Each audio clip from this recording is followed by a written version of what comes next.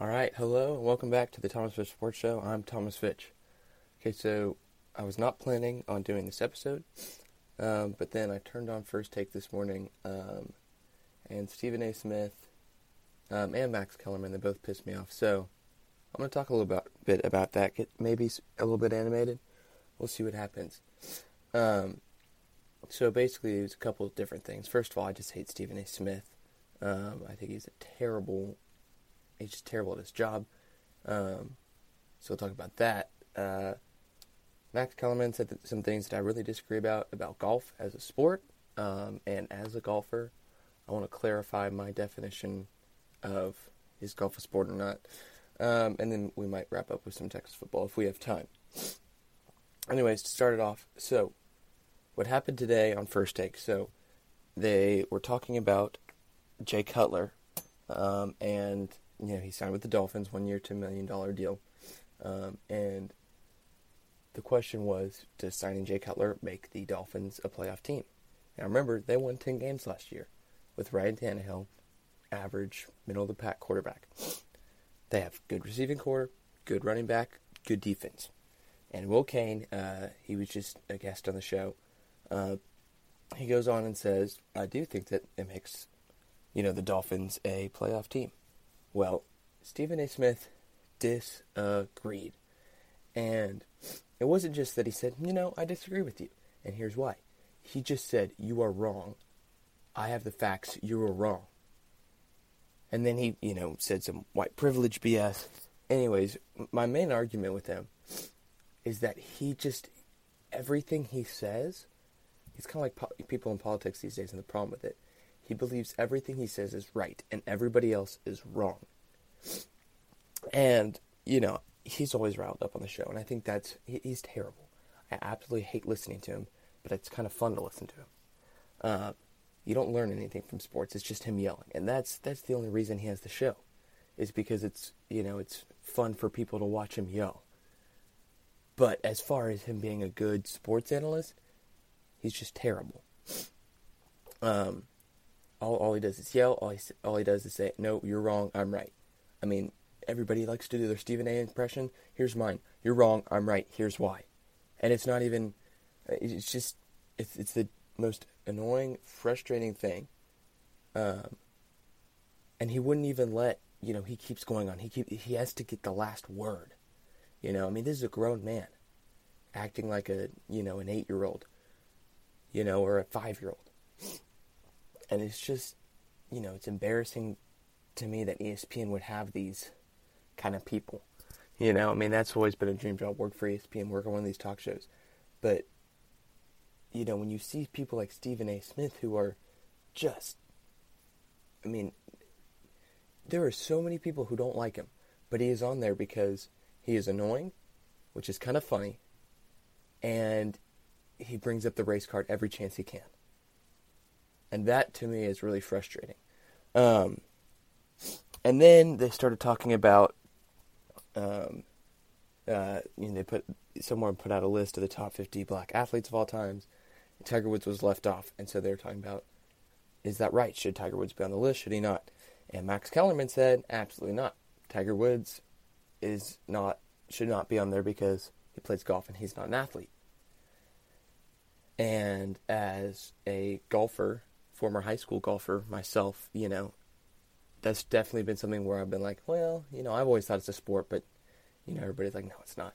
And, Will Kane then came in and was like, well, I actually think he is an athlete because I think golf is a sport, and by definition, that makes him an athlete.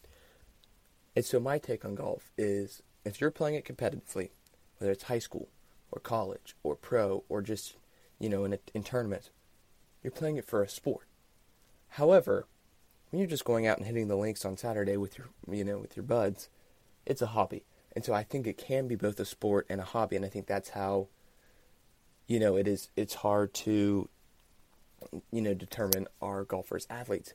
But especially someone like Tiger Woods, someone who, the reason he's not playing today is because he worked out like a Navy SEAL and like a football player because he wanted to feel like an athlete. If there was one golfer who is ever the closest golfer to being an athlete, if you do not consider golf a sport, is Tiger Woods.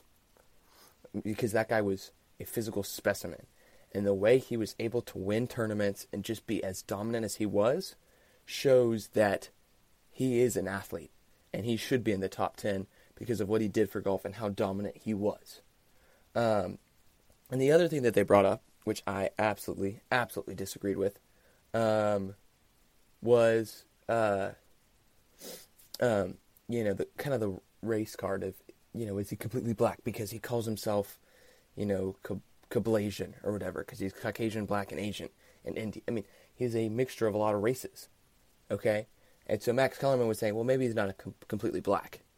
And, well, Ken goes, well, not everybody's going to be 100% black on that list. Mm-hmm. So, but then, of course, Stephen A. Smith has to go, oh, I speak for the black community, because, believe it or not, Stephen A. Smith is the Lorax for black communities. He speaks for them all. Okay, he is he's the Moses of them. He speaks for them. And he says, we as the black community, we hate Tiger Woods.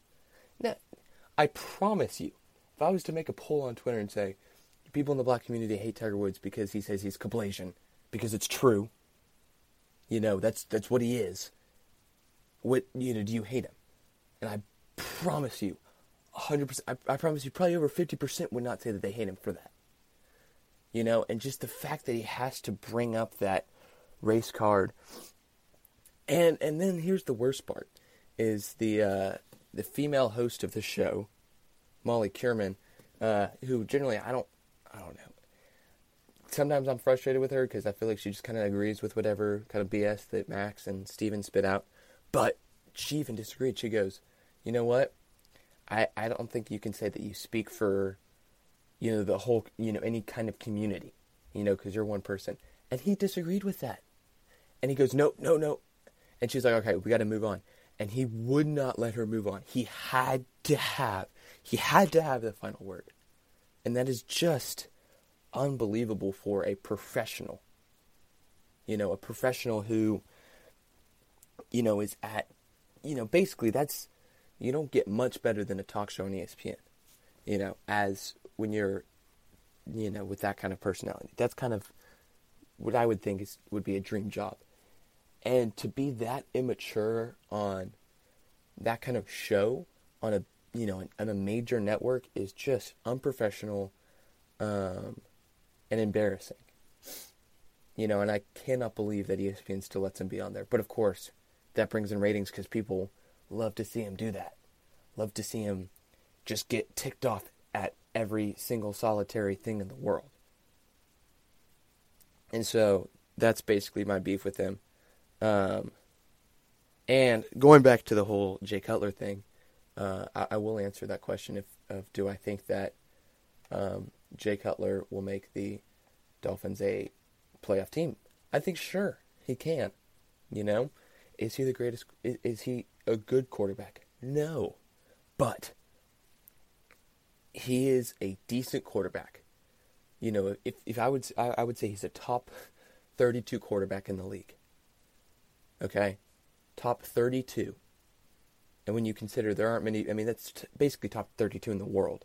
That's still a good quarterback, And when you put him with all his offensive again, I don't even want to call him great or good, because he's not good. He's a bad quarterback. But you give him all these targets. You give him a coach that he's familiar with, a system that he's familiar with, a good defense. If they can manage him right, he does not have to do a lot to lead the team. All he has to do is be a game manager, be an Alabama quarterback. Let the running back, let the receivers, let the defense do their job, and you just stand back and complete a couple passes and avoid turnovers. Will he do that? I don't know. But if he does that, I absolutely believe that they can be a playoff team, especially when you have the Jets and the Bills in your division. So that's my take on the Jay Cutler situation. All right, moving on to Texas football. Another commit this week for Texas. They just seem you get a new one each week. This one, Keandre Coburn, who is a 4-star defensive lineman, number 75 in the class, according to Scout.com. And again, Herman is absolutely dominating the recruits. That is Texas's 13th recruit in the ESPN Top 300. So, that's good. He keeps bringing in recruits. But I keep saying, it's kind of the theme, if you don't win, you're not going to be able to keep him. That's the fact of the matter. And going back to the real team, there have been a couple injuries as practices started and is getting underway. Malcolm Roach has a toe sprain. Herman said that's not a big deal. Won't sideline him, and he should be good to go for the opener. And Jason Hall, who former starting safety, now he's a backup. He was injured. He had a concussion, and so no word yet on how long that will hold him out. But I've seen some good reports from the practice. The players, I think Herman's been happy with the effort, just the way that players have looked. When I saw just a lot more livelihood, and I think what it seems to me is that the off-season work that they had really paid off, and now the players are looking good. They're looking healthy, and so that's always good to see. So the first game is in Maryland, or not in Maryland, against Maryland in Austin, September 2nd. And we get closer to that, we'll probably talk more about that, break it down. But, I remember last year when Texas was going into that Cal game, and that was 2-0. You beat Notre Dame, but the big question was, and I remember reading things saying, Texas has been good against big opponents, top 25, but they haven't been great against the kind of 50 to 100 ranked teams, the Power 5 teams who, are probably going to make it to a bowl game, maybe 6, 7, 8 win teams. Games you should be able to win if you can beat top 25 teams, but that Texas really hasn't.